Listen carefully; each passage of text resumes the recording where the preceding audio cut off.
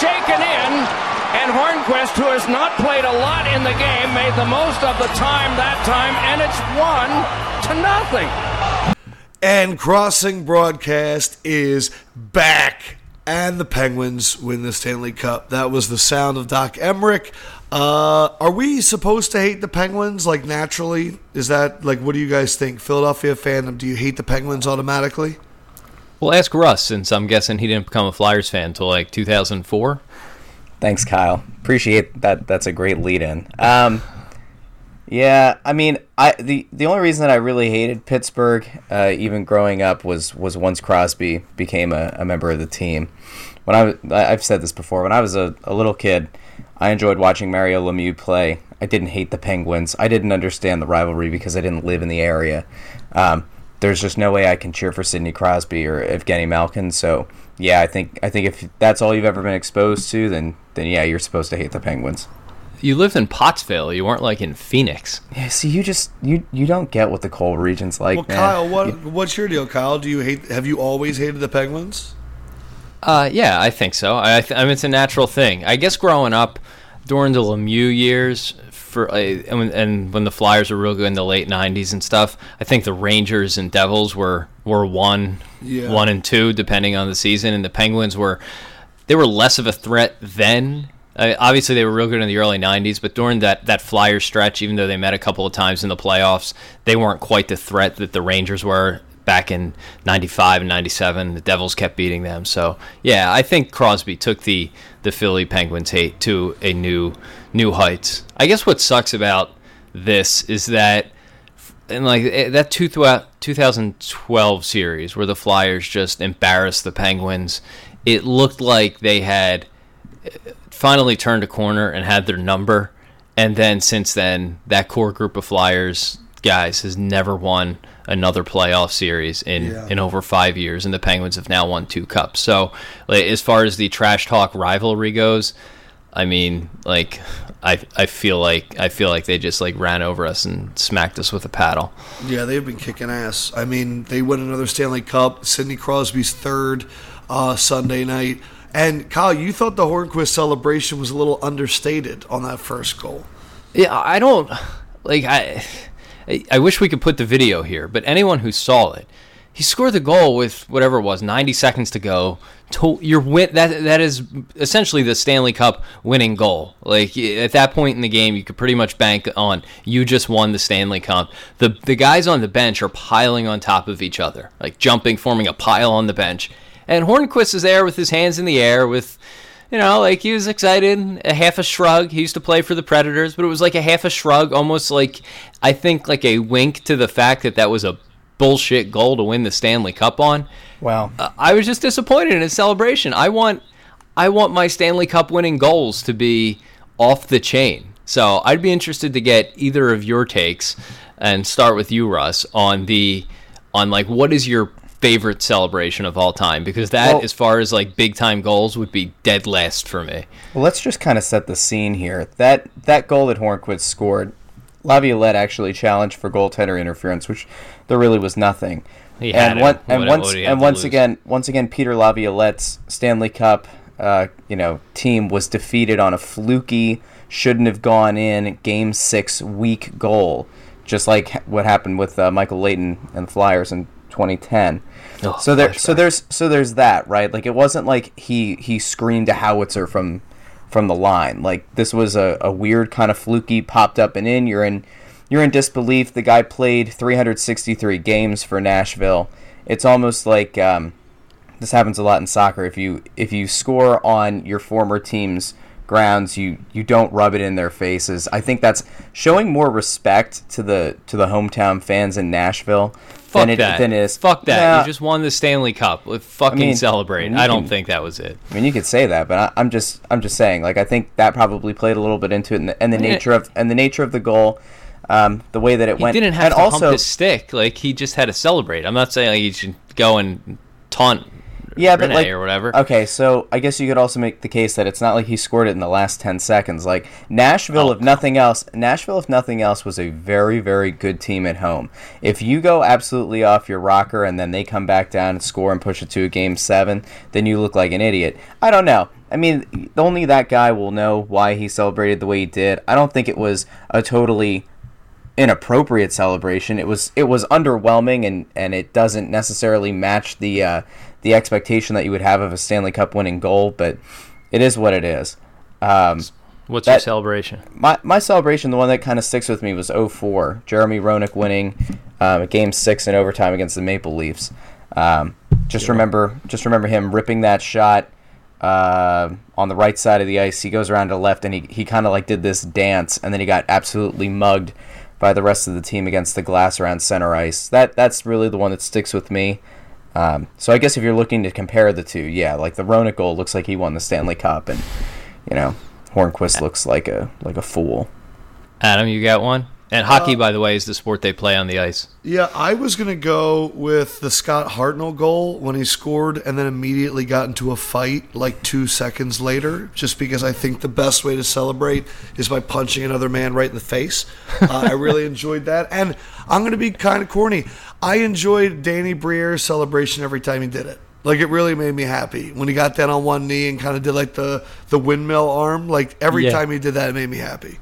Yeah, I'm kind of with you. Briere was one of those like lovable dorks. Like he was kind of a nerd on the ice, but you appreciated that. I'll go outside the Flyers to start. I'll go Stefan Matteau in the I'm going to forget the year here. The Game 7 between the Rangers and the Devils in 94, I guess, the year the Rangers won the Cup, where he scores on that wraparound, and then he kind of steps his way over to the side, jumping up and down. And my 1A, not 1A, but a similar celebration, same building, by the way, would be John LeClair's Game 4 against the Rangers, 1997 Eastern Conference Finals, when he scored with 7 seconds to go on the backhand. No, I'm sorry. Lindros scored, and LeClair went running over to him, stepping on his feet. I'm a big fan of the step celebration. And quite honestly, Adam, Russ, it sounds like you are too, because that was Roenick's celebration. I like it when guys are so excited they forget they're on skates and they begin walking. To me, that's a surefire sign of a big-time goal. Yeah. I think it's also worth pointing out that we might have seen one of the worst blown calls in the history of the Stanley Cup Finals in the beginning of that, or in the second period of that game. Yes. I don't know how much we wanted to get into that, but I think the guy's name is Sissons. He rips a shot. The ref's on the wrong side of the play. I mean, I guess technically he's in the right spot because he's on the right side. He's on the left side of the ice facing the goal, but he loses sight of the puck. They tell you to blow the whistle, but the goalie never actually froze the puck. It pops out the other side, and Nashville buries it. Should have been the leading goal. They take it back off the board, and Pittsburgh goes on to win it. It's a shame because if nothing else, the idea of building up to a Game 7 in the Stanley Cup Finals would be exponentially more interesting than watching tonight's Warriors and Cavs game. You're out of your damn mind. Yeah, you are. You're going to watch LeBron try and come back from 3-0 and shatter all of our brains. If he wins tonight, you're going to be like, oh my God, the Cavs Warriors is the greatest series ever.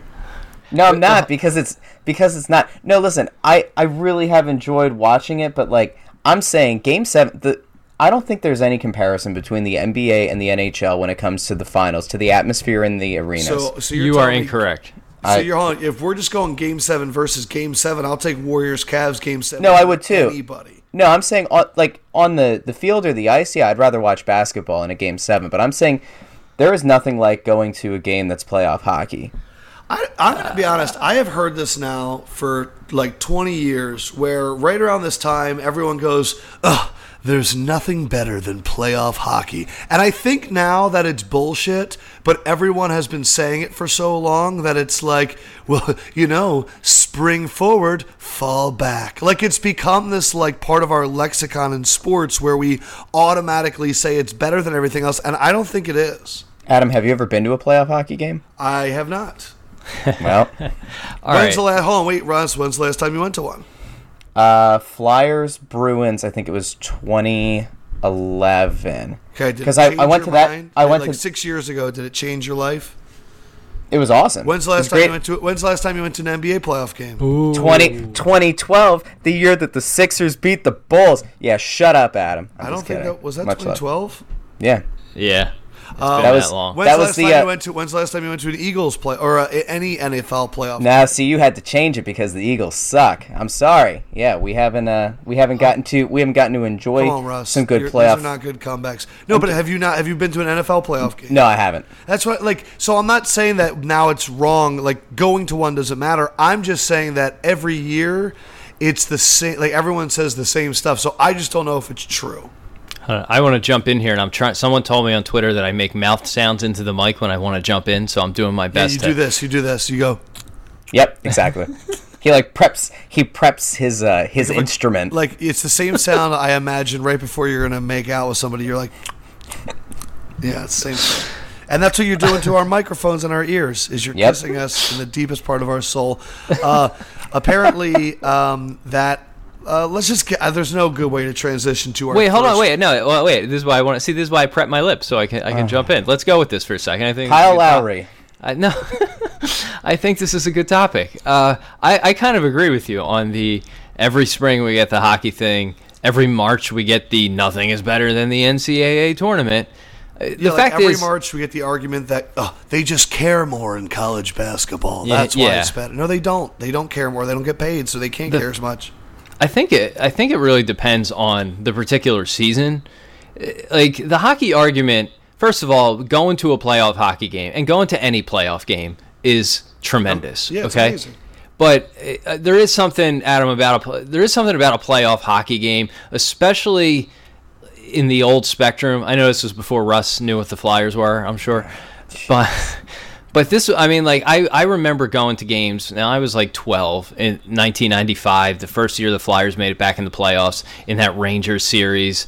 That bit, like a building like that, and granted, these buildings don't exist anymore, was just like unlike anything you've ever seen. I've been to World Series games. I've been to late round hockey and NBA playoff games, Stanley Cup games. Nothing even came close to that particular atmosphere. But I think even still with hockey, it is so intense and there's a certain visceral quality to hockey, to playoff hockey, with guys hitting each other and the pace that makes playoff hockey in person maybe one of the best sports experiences you can have. But I'm kind of with you in that the NHL playoffs, I feel like they've lost something, and this is like totally just playing into hype and marketing. But when those games were on ESPN and you had the music and the Gary Thorns and if they felt like they were events back then. And since ESPN lost the rights, the NBC does a great job with the sport, but the NHL really has lost something. And don't get me wrong, when the Flyers are in it, those games are as entertaining as any local sports game you're ever going to watch. Flyers hockey, playoff hockey games. But I do think it's a little overstated how good the NHL playoffs are. I know Spike Eskin tweeted something about this when it was 120 to 110 in one of the finals games, and he said, give me your 1-0 double overtime thriller up against this any day, because you take a game last night, as good as it was, you have no scoring for 58 minutes. The soccer game, my wife walked in and she's like, why are you watching soccer, not the cup? And I'm like, well, I'm going back and forth. There's actually more scoring in the soccer game right now. I'm with you that the NBA playoffs at times can be a truly tremendous product that don't get the love that they should. And there wasn't a lot of competition this playoffs, but this Warriors-Cavs series, for a 3-1 series, it's been one of the most entertaining series I've ever seen, bar none, and by far the most entertaining, lopsided series of all time. Yeah, and I do find playoff hockey to be very exciting. I just think that we live in this hyperbolic world where, I can guarantee you, in August, there's going to be 2 people that tear their ACL in training camp, and then you're going to see articles that are like, a rise in ACL, should they change practice? We just react the same way about the same events every year, and I just don't know if it's the truth. That's just my point. No, I'm with you. I think part of what feeds into the perception that that hockey playoffs are better, at least in a live sense, is now I don't want to be totally off on this, but I remember when the Wizards were in the playoffs in the NBA, there were a lot of empty seats in that place. And I know it's just one team, and it probably wasn't that great of a series, but you don't see that as much in hockey. I'm gonna look this up for the next show. There was some shit attendance playoff games in the NHL this year. I'm gonna look that up today for Wednesday. Yeah, do that because I need to look up our first 1-star review. I'm not even gonna say his name. With text, we've had a couple where people hit the stars. This is the first guy who's been so outraged. It's not even real because his title and his comment are the same, and I disagree with both. And the comment is spent 10 minutes on June 9th trying to prove a woman wasn't harassed. I don't think we did that. No, I don't either. So what he's referring to, if you didn't hear last show, or even if you did, we were talking about Sarah Todd, the new Sixers beat writer, and how she had this horrible take about the Sixers losing, or the Kings winning the Sixers-Kings trade a few years ago. She doubled down on it, got a ton of hate on Twitter last week. Some nasty, mean comments, pretty run-of-the-mill sports stuff that sports people get. And she tweeted a few times that she was being insulted. I think she used the word harassed and threatened. She definitely used the word threatened, and she said she was called a cunt 60 times. And she retweeted one singular person who called her a cunt, and she said, well, here it goes, referring to the fact that, hey, I'm a new female sports writer, and I got to deal with this stuff that other people don't have to deal with. And all I was saying was that guy's an asshole. You shouldn't call her a cunt. You could rip her, whatever. It's a horrible take. Don't bring in the fact or allude to the fact that she's a woman. Totally unfair. However, as someone who exists online for the last 7 years and has a pretty good idea of the scale at which comments will come to people, I went through her entire Twitter timeline, every response she had gotten in the last 6 days. That was the only one of that nature. And over the course of 90 minutes, this whole exchange took place. Her first tweet was at I think 11:30 on the matter, and then she stopped tweeting about it at around 1 o'clock.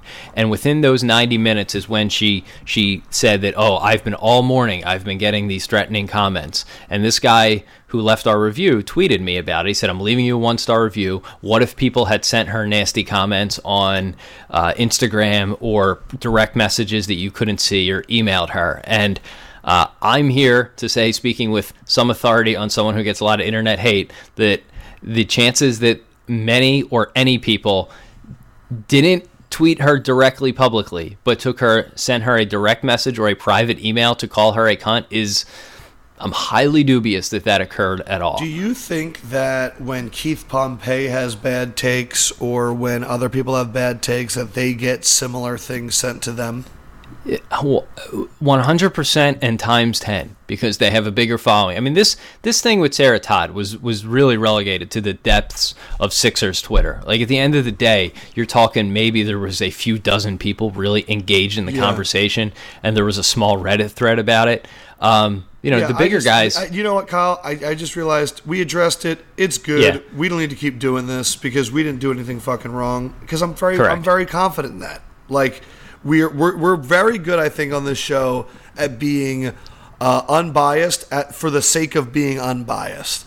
And it's just, I think that's a take that's sometimes hard to get into, but you're going, hey, I understand call and response. I understand where this is coming from, and that really wasn't where it stemmed from.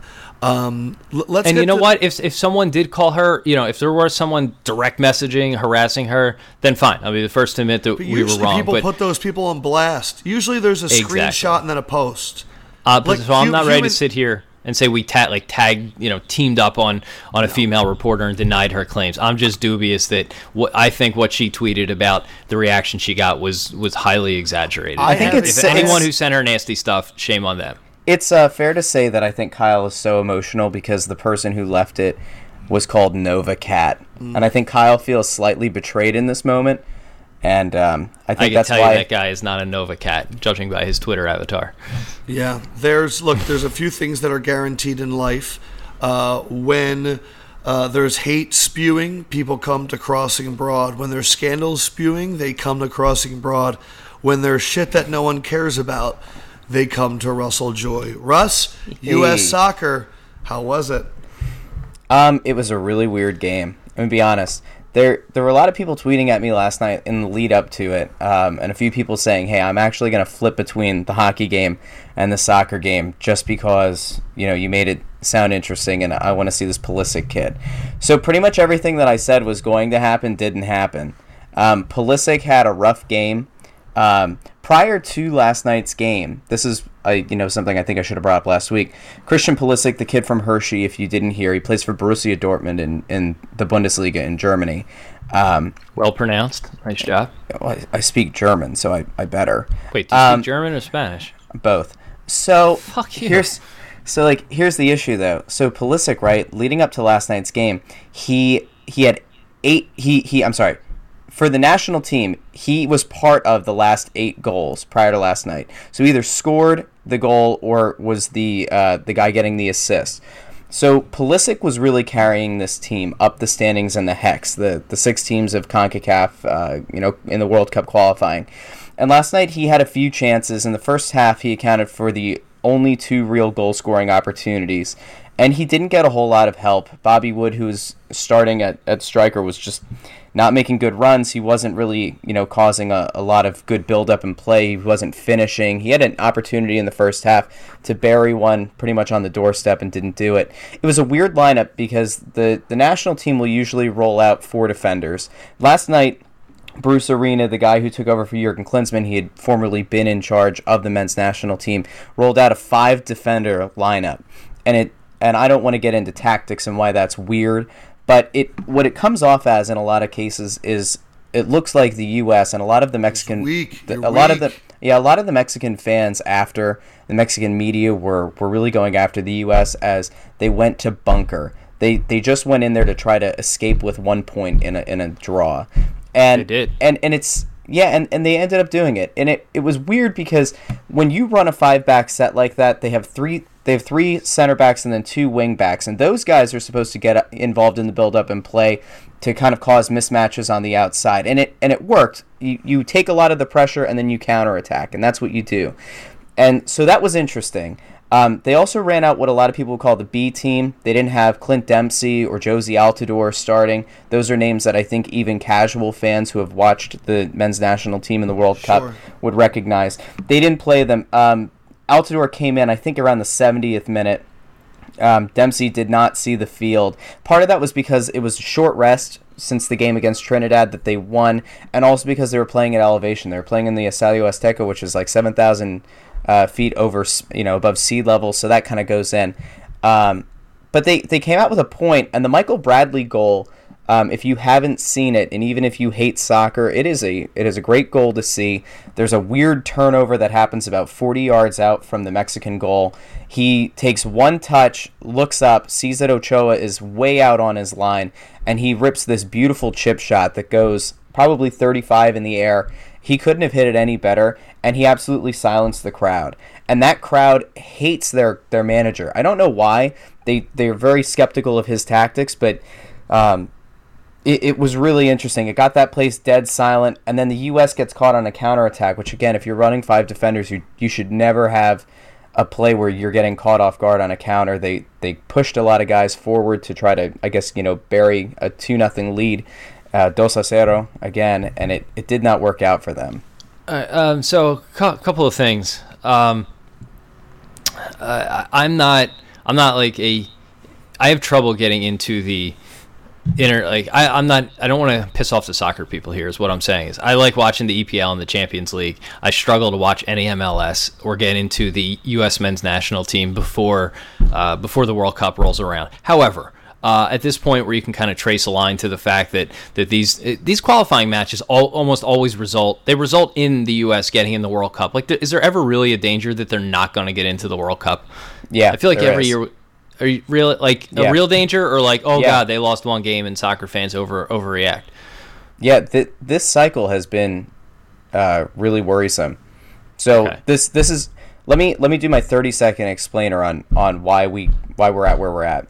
So they brought in Jurgen Klinsmann, who had been a German national team coach prior to them winning, before Jogi Löw took over for Germany and they went on to win the World Cup.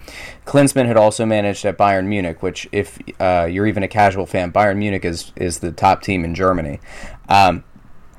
Klinsmann was brought in to essentially do this whole top-down rebuild of the men's national team program, try to get more guys to play in the Bundesliga, to play in Europe. He really trashed MLS, which didn't go over well with U.S. soccer. He then would step back or walk back some of his comments. Klinsmann was really good from the perspective of a guy who could build a program, but his game day tactics were off. Sometimes the squad that he would pick to go into qualifying matches was just odd. You even had a guy in the last World Cup, if anybody saw it, the U.S. played Belgium. A young kid named Julian Green came on in extra time and scored a goal that kind of helped them in that game. But Julian Green hasn't been heard from since. So they were in really bad shape. They were in last place in this hex. And the big thing that happened was U.S. Soccer finally pulled the plug on Klinsmann. It looked like the players had given up on him, and they had to cut their losses, which is why they brought back Bruce Arena, who had been the national team coach before that. I believe he was the all-time winningest coach for the team. The disappointing thing, if you were a U.S. soccer fan, was even if you liked Bruce Arena, they didn't even go through the charade of having a legitimate coaching search. And I think part of that was expedited by the fact that they were in last place in this hex. And if they hadn't gone on a bit of a winning streak here and gotten up to third in the table, how long does the hex last? Like, is it like 2 years leading up to the World Cup? I've always been confused by these World Cup qualifying matches. Like, how far out does it actually start? That is not a good question for me. I know I should know it. I think it's That's like a year. I know that they were a playing year out now. So yeah, I mean, they started playing World Cup qualifiers in 2016, and they're obviously doing it through 2017. So at least the part of 2 years. But they're now I think third in the table. They're tied on points, but they have there's another team that has a game in hand over them. But if it were to end today, they would be in. They would qualify. As always. But like typically the U.S. should finish in first or second. Got it. And Mexico is so far out at this point. Had you won last night, you would have, I think, only been 4 points behind Mexico, or it would have been even closer.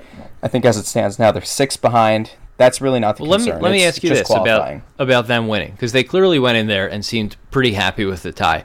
And I mean, there can, we could hand wring for days about U.S. interest in soccer, which is absolutely increasing. But I think one of the things that holds it back for a mainstream casual fan. Like I talked to my dad yesterday, and he was aware that there was a soccer game last night. He hates soccer, and I told him, he said, "You're going to watch the Stanley Cup game tonight?" I said, "Yeah." I said, "I'm going to put on the soccer too," and he's like, "Oh yeah, that's right, that's on." So there was some mainstream casual interest in this for sure, and I think the sort of thing that will turn off people like that.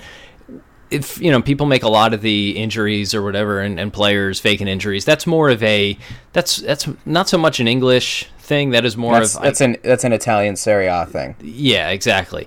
But I think what happens is, and I noticed that in the Champions League final, by the way, it was absurd, and it makes the Italian, and I guess a little bit of the Spanish game pretty tough to watch.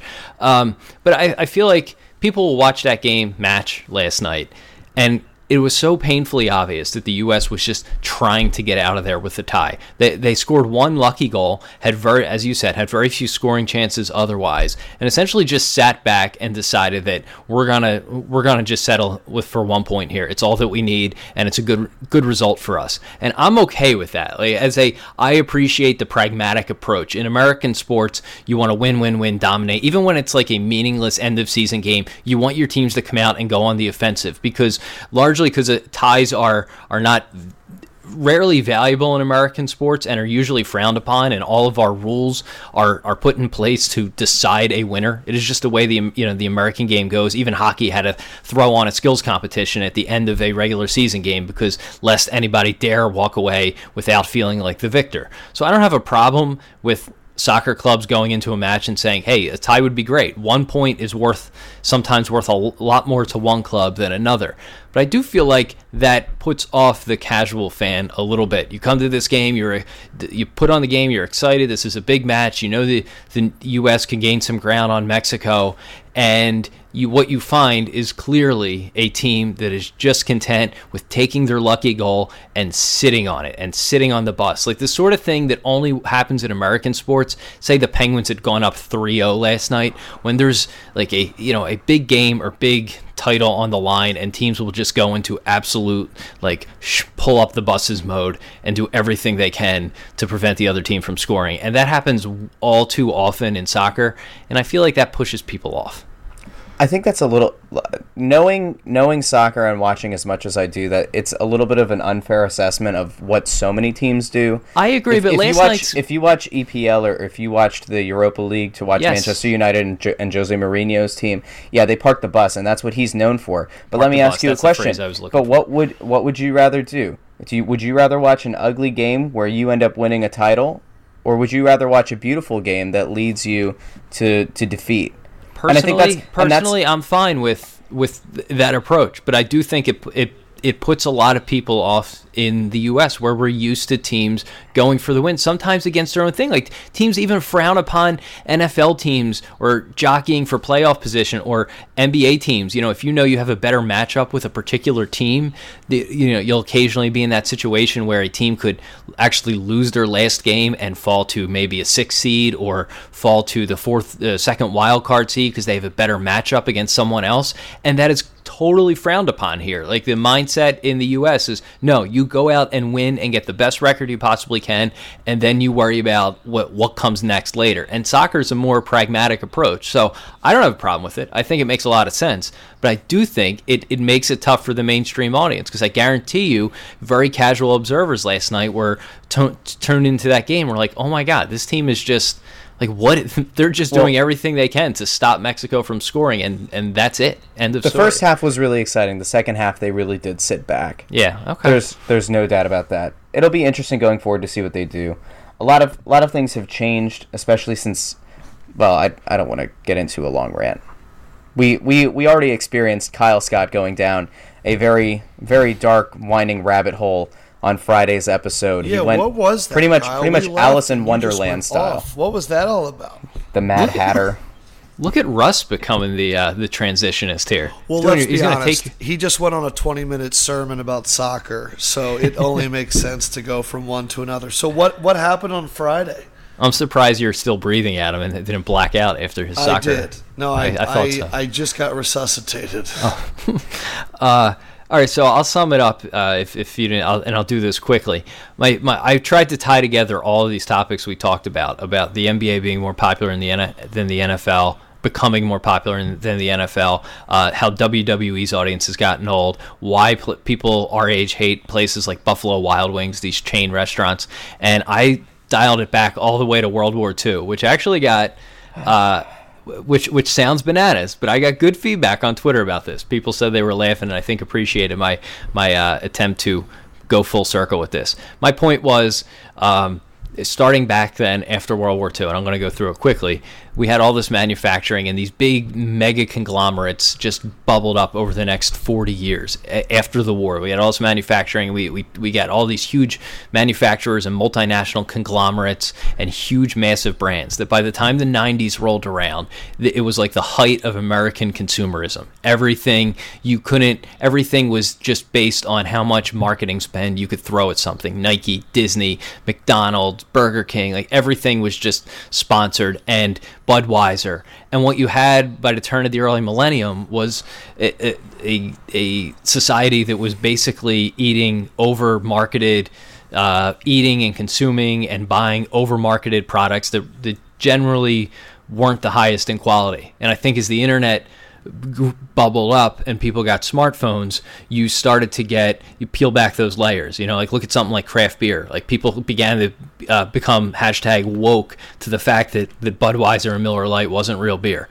People began to shun restaurants like the Buffalo Wild Wings or McDonald's or an Applebee's for like more authentic food. And obviously the whole organic movement plays into that. And I feel like that whole thing, there's a line between like authenticity, and so we were talking about the NBA and the NFL. I think that kind of played in because the NFL was a brand that was so protective of its image, and the NBA made a decision about 10 years ago that it was going to let people share their stuff. It was going to they were going to let players' personalities bubble to the surface, and what you're left with today is the NBA feels more authentic, even though it's very cultivated authenticity. You feel like the personalities are authentic, the moments are genuine, whereas the NFL, it feels like a lot of it sometimes feels contrived and a little bit too brand conscious. And I feel like nowadays people kind of shun themselves at that. And I think as that related to wrestling, it was like, in 2000, the Attitude Era, that was sort of the height of like, wow, I can't believe this stuff is on TV.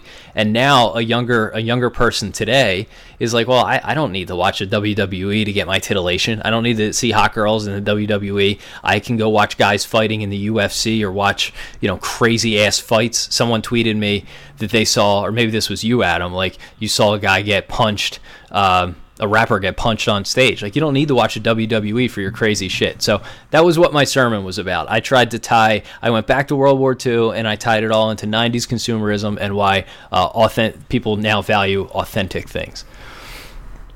I think you guys are both real as hell. Well, Kyle, a compliment. Kyle, the part that you had said about food during your rant about people wanting to, go on Yelp and find something resonated with me because I hate going to regular commercial like sandwich or sub shops or hoagies, I guess we say around here. I actually have gone on a long search for the best sandwich I could find. I found it last week. I drove 20 minutes out of my way just to go find a small business that was the highest rated on Yelp. Our own Glenn Macnow. No. And I gotta say, that part resonated with me because back in the day, and this is, I guess, the coal region in me, you typically tended to trust whenever a big business would move into town because you thought that if it moved in, that it had to be successful and it had to be great, and you kind of turn your back on the small mom and pop shops, which is part of why the coal region has fallen so far by the wayside. Sure, and only it's a now, Walmartization of everything. That happened. That happened in my hometown. Walmart moved in. A lot of the small mom and pop shops and delis shut down. And only now do I realize, what a terrible thing that was for the area. And it's funny because there's one little pop-up shop in Pottsville, a little restaurant that like everybody is raving about now. It's like the first new business to move in there that people legitimately seem to be in love with. And that's a cool thing, and that's definitely a millennial thing to have a small place that, can kind of bring the community back together. It's almost like they're trying to, I don't know, gravitate to something to find that community feel again. Poor Pottsville. But yeah, I think what you're describing is what I was trying to describe, and I was trying to just draw the parallels between that notion and sports, because I do think that same sort of mindset plays into sports fandom, and that's pretty much the whole bow on it. I think it's something that plays into our online experience too. I know that you want to talk about Netflix and Amazon, and you want to correct something from last week, but I think the entire advertiser model is about to change, and it's all going to be about authenticity. I just read something that Apple, I think, is getting rid of autoplay on websites, which is going to cripple a lot of places. You sent us an article yesterday on Recode that we're finally going to get statistics on podcasts, and we're going to see how long people actually listen and if they skip over ads. And, I'm curious, Bill Simmons, we all know when he's doing his super popular podcast and he goes, all right, let me take a moment. You hit the skip button 6 times and you listen to your podcast. How is this going to change the industry? But also, you want to correct, I guess Netflix and Amazon are profitable.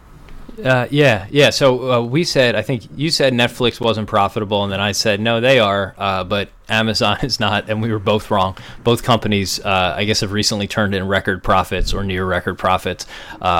So I'm not sure where we got that from. For me, Amazon for a long time was not profitable, and their stock kept growing. And then I guess it's been over the last year or two that they finally began turning a profit. So we were wrong on that. Thank you for your tweets.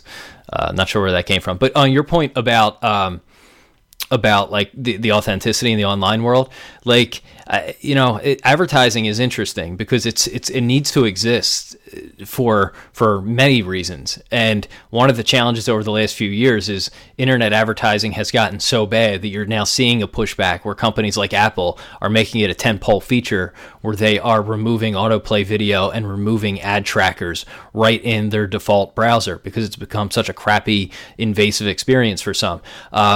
This is self-serving, of course, but podcast advertising, the reason podcasts are so huge right now, besides being a medium that isn't people enjoy, and you can have a good, like, decent conversation like this, even though we probably haven't talked about sports in 20 minutes, is that, it's something people like, but it's also a very effective advertising medium. We will eventually have some ad reads on here, and when we do, you guys will be 40 minutes into the show, and we'll take 30 or 60 seconds to tell you about a business or product, and those ads are like the return on one podcast ad read per listener rate is like through the roof compared to almost any other form of advertising currently, and maybe even ever. They truly work because you have people who've decided to take their time and listen to a podcast, and have people they most likely like or are used to listening to tell them about a product. So it very much works. And the problem right now, the issue with podcast advertising has been the stats tracking is really tough. Like on our end, we could see how many people download or listen to an episode, and by listen I mean like hit the play button or download it the first time, but after that you have no idea how far people make it in. And that's just not like an us problem. That is Adam Carolla, Bill Simmons, Serial. Nobody knows how far into these shows people are making it. We've tried to estimate it, and there's some estimates that say 80% of people who start a podcast actually wind up finishing it, or if they make it through 3 minutes, they wind up finishing it. But Apple is now gonna, in its podcast app, which accounts for like 70% of podcast listening, will pass back to podcast hosts and producers how far people are making it in, and oh, by the way, where in the episode they skip, so you can start to get an idea of how many people skip over ads. So but to your point about authenticity, podcast advertising works because the ads come across as authentic. They're people you ostensibly like and respect are telling you about a product, and you know that it supports something you enjoy, that podcast. Whereas internet advertising is just like as many bright lights flashing at you, and comes across as super fake and authentic. I think it's going to be really interesting, especially if we can start finding out stats on other podcasts, because those big ones that have been big for a long time, if they start crumbling, that would be crazy. Well, what's interesting is, I mean, so they're not going to be public. They'll be available to the individual podcasters. But yeah, like it will start coming out like, hey, how many people actually started Serial, in that whole Serial movement? And then how many people finished all 12 episodes or whatever it was? That will be interesting to see. You'll start getting people reporting on that sort of thing. There's going to be some big podcast out there, I think, that have current advertisers, and we're billing them at a rate of whatever their total listenership was, and there might be a little bit of a cold water splash once they realize that maybe only 65 or 70% of their audience was listening. It better not be Bill Simmons, because he's paying all those people off one podcast. Yeah, and I don't think so, because the thing is, right now, a lot of podcast advertising is direct response. That's why you always hear so many visit, Casper.com/BS, whatever it is. So the advertisers can track that, and they know that it's successful. They know that it works, and they're able to, if they're not getting people hitting those links or those custom URLs or landing pages, they know their campaign is not working. But there's not a whole lot of businesses that aren't built around a direct response relationship, like especially the big brands, the Cokes and Buds of the world. Even though we know they're inauthentic, they still spend a lot of money advertising, and they prop up a lot of content. Even like my website, I'm part of ad networks. A lot of my money comes like when Verizon does an ad buy and wants to reach sports fans and stuff like that. And those companies right now, for the most part, don't advertise on podcasts because they can't measure the direct response.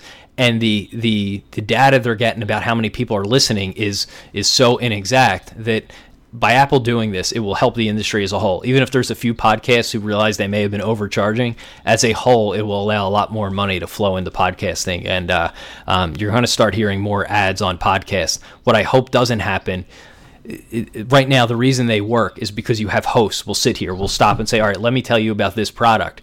I think what's going to happen is if you start like cramming pre-produced ads in that sound like radio ads, that's when it will start turning south. And hopefully that doesn't happen, or doesn't happen for a long time.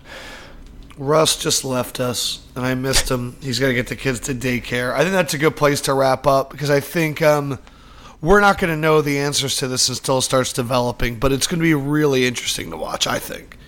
Yeah, I agree. You got any thoughts on the game tonight? Any prediction? Man, I want the Cavs to win so bad. Because if the Cavs win, it's officially really, really scary. I think that the Warriors are going to win. I would put money that the Warriors are going to win because I think it's back in Golden State. But I will be rooting for the Cavs. Yeah, I'm with you too. I mean, I got this weird gut feeling the Cavs are going to win. I'm rooting for the Cavs. I like the Warriors better. Rooting for the Cavs for no other reason than to extend the series. This has been highly entertaining for what has thus far been a lopsided series. That first quarter on Friday night was just the first half. The Cavs. That was the best 20-point blowout win I've ever seen. Like, the whole game was still great, even though it was 50 and 20 points. It was awesome. These are like all-star games. All right, I'm back in for a second. Oh, yeah, I know. You're gonna hear my 2-year-old in a second. I just want to point this out. Children. Kevin Durant yesterday was asked about, do you think that it says something that the Cavs had to break all kinds of records in order to beat you guys? Doesn't that give you comfort in knowing that you guys are likely going to win the next game? And Kevin Durant's honest answer was, they could do it again. Now, do I think they will? No. I expect Golden State to go home and win this tonight. But it should be a great game. And like I've said since the beginning, I've wanted this to go 7 games. I don't think there's any chance it does. I think Golden State wraps it up tonight. But we've seen record-setting performances before. I won't count out LeBron tonight, but I do think Golden State's going to win. Russ's disappearing act is one of my favorite things about this podcast. It is great. You never know when he's going to come back. All right, guys, you guys are awesome as always. Hit us up with the 5-star reviews on iTunes. I want to give a special shout out to Classic Rocker 92. We're going to get to your question on Wednesday asking about Sixers moving to Camden.